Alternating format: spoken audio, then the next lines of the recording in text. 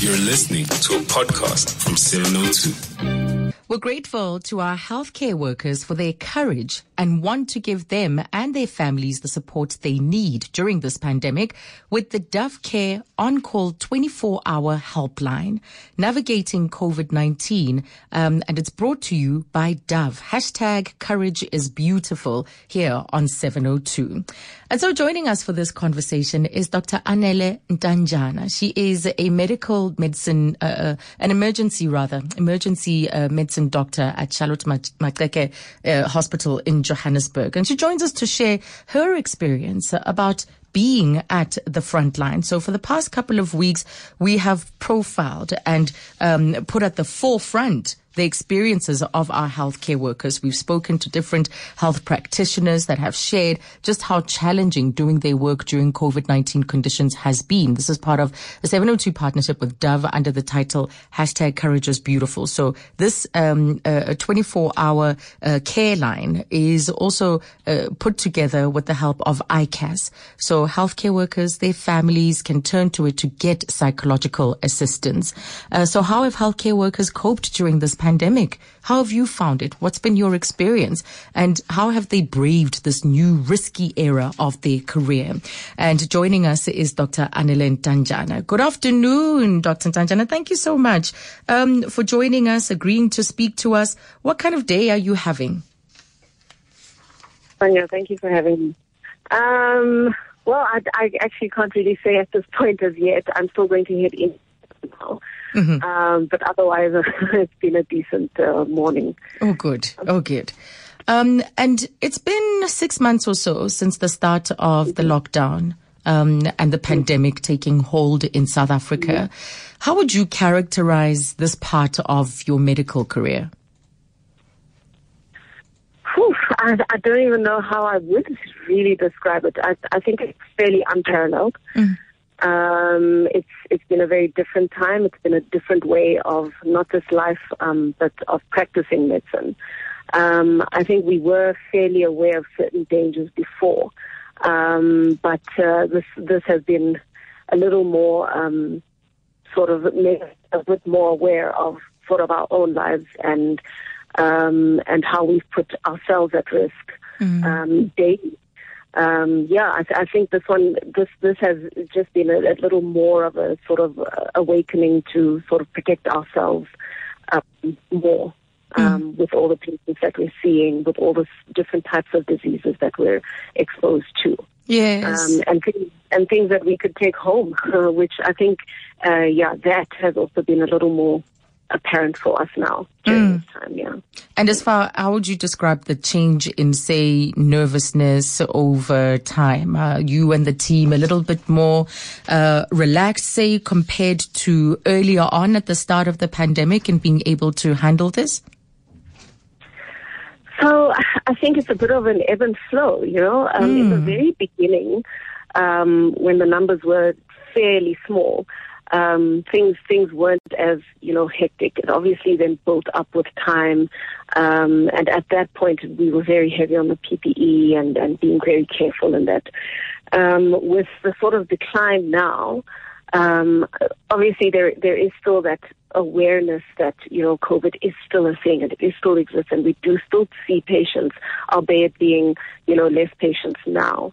So we are still taking exactly the same amount of precautions as before, because at the end of the day, irrespective of how many numbers of possible COVID patients we could be seeing, you could still be exposed, and it literally takes one interaction without PPE or without protecting yourself properly, and you could then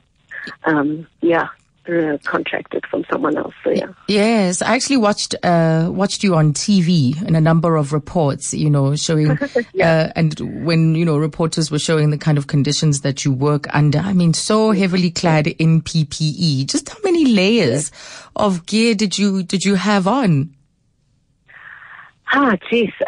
So in general, it depends on which area in the emergency department we work in. I think for safety reasons, we've split the areas up a bit into higher risk and lower risk areas. Mm-hmm. In the lower risk areas, we wear about 2 layers. In the higher risk area, we wear 3.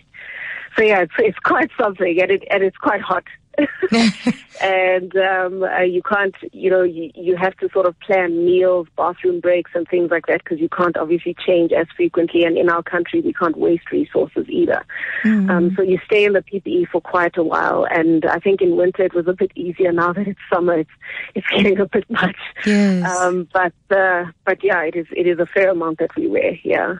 And have you acquired any those indentations? It's not necessarily scarring per se, but these marks that other medical or healthcare practitioners in other parts of the world have reported acquiring after a while of having masks on for so long, of having PPE for such extended periods of time. Yeah, definitely. Predominantly on the face. Most people, have developed sort of different marks and things, and acne and pimples and whatnot. We've gone through a lot of changes, but I mean, small struggles in comparison to everything else, that we've been through. But yeah.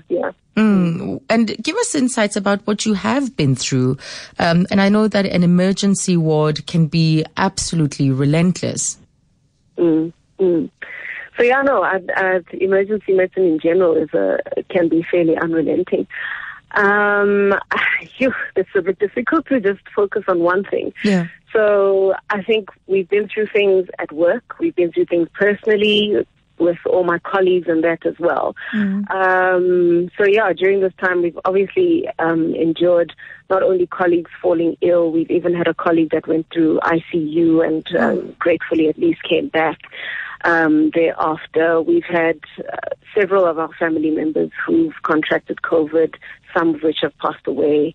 And I mean, throughout this time, we are quite high risk to our families, and that because we work in the environment we work in. So a lot of us have not seen our extended families in quite a while. It's only, as recently that we've started visiting people again. So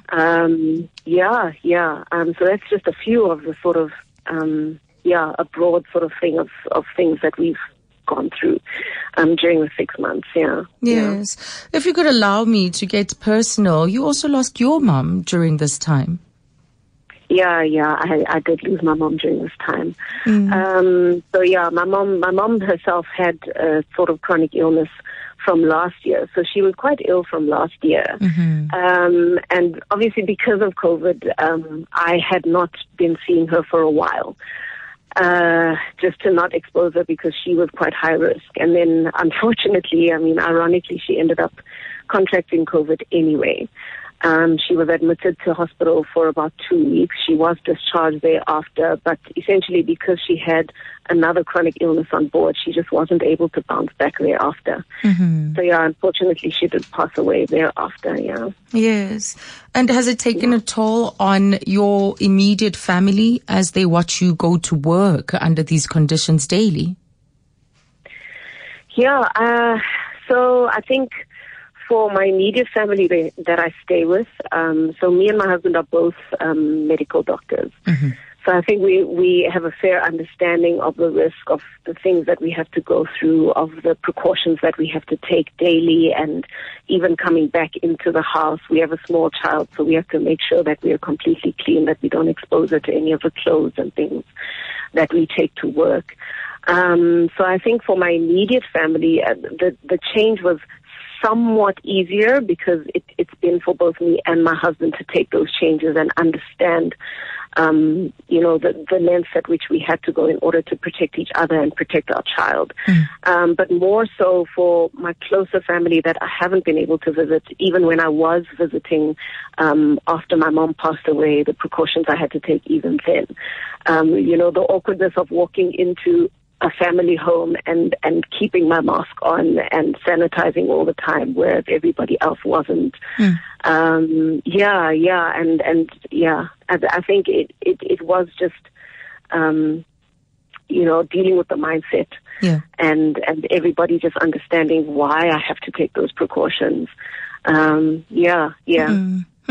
Let's take a break, Dr. Ntanjana, and we'll continue our conversation after this. She is an emergency doctor at Charlotte Maxeke in Johannesburg, and that was one of the designated COVID-19 hospitals. And they were at the front line right through this entire 6 months or so of this pandemic and the lockdown.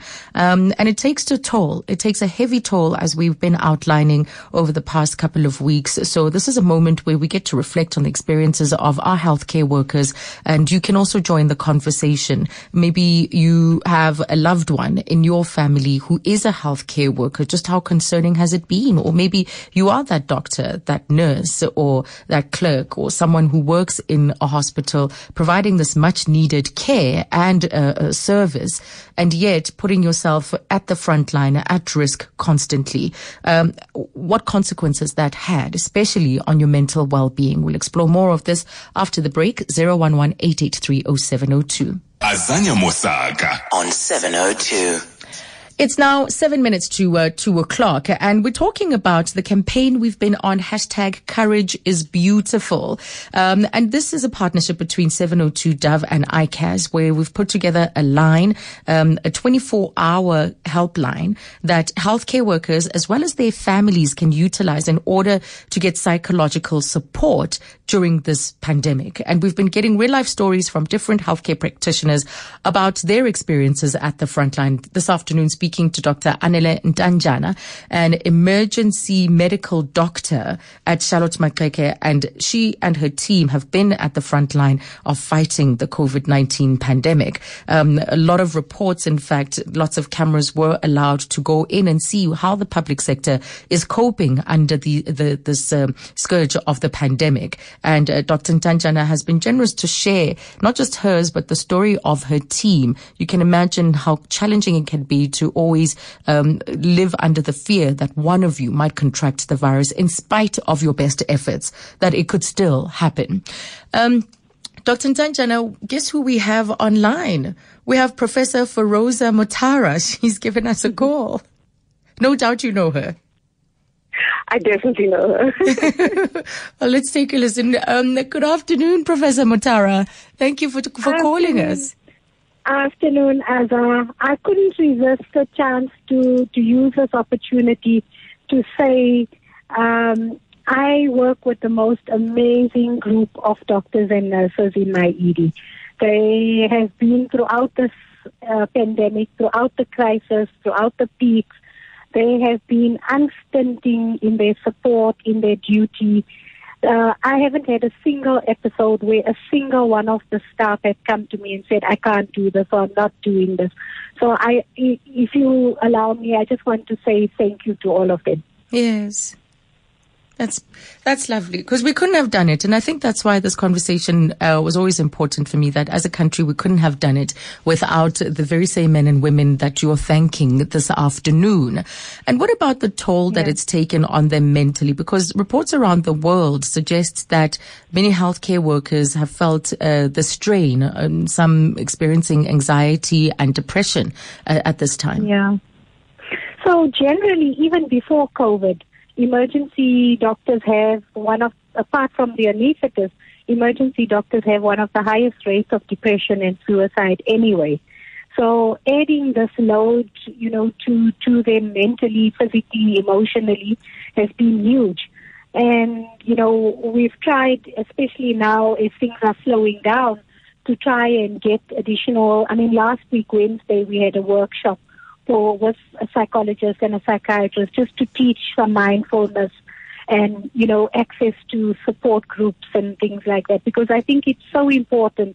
As emergency doctors, we almost wired to just carry on and do and carry on the next day and the next day and the next day, and we don't take care of ourselves. So, now we're making a concerted effort to say, that there must be some additional emotional and mental support for everyone to, just debrief and try and get through the process. And what are the lessons that you think we need to take out of this pandemic for our healthcare system? So I think one of the things that has definitely been highlighted is the chronic shortages of staff. which we've had, were highlighted because of the pandemic. The pressures, the safety, access to proper equipment and PPE, which has been in the media for a while. Excuse me. And I think just generally taking care of ourselves, because as doctors and nurses particularly, we almost trained, to put the patient first, to put the families first, and we never ever take care of ourselves. Or you even feel guilty about taking care of yourself. Mm-hmm. So, I'm sure Anele will tell you, you may be tired and exhausted, but the patient still comes first. Yes. Oh, thank you so much, Professor. It's lovely that you could drop in. And again, thank you to Anele and the rest of the team for the amazing work they've done. Thank you. The head of emergency medicine at Charlotte Maxeke, that is Professor Feroza Mutara. Anele, how does that feel to hear those words? She's just always been such a sort of rock for all of us. Apart from being the big boss, she's a very motherly figure. She's steadfast, but she's also very supporting. Mm. She's such an approachable person. Yeah, no, and the sentiments are given right back. Hopefully she's still listening. Yes. But yeah, no, I think she knows that we appreciate her as much as she's voiced that she appreciates us. Yes. And I think if anything, it's a big thing that's gotten us through this period is that everybody supports each other. Almost to a fault, as she mentioned before, because we're so used to taking care of everybody else, that we sort of need to be reminded to take care of ourselves. But yeah, it is a thing that, we take care of each other as far as we can, just to get each other through as well. So Fantastic. I just much appreciated from her, yeah. Much appreciated from us, in fact, that you came on to share with us your experience, but that you do the work that you do, you and your team and other healthcare workers in this country. Thank you so much, Dr. Ntanjan. Thank you, Azza. Thank you so much for having me. And that's emergency medical doctor at Charlotte Maxeke, Dr. Anele Ntanjan.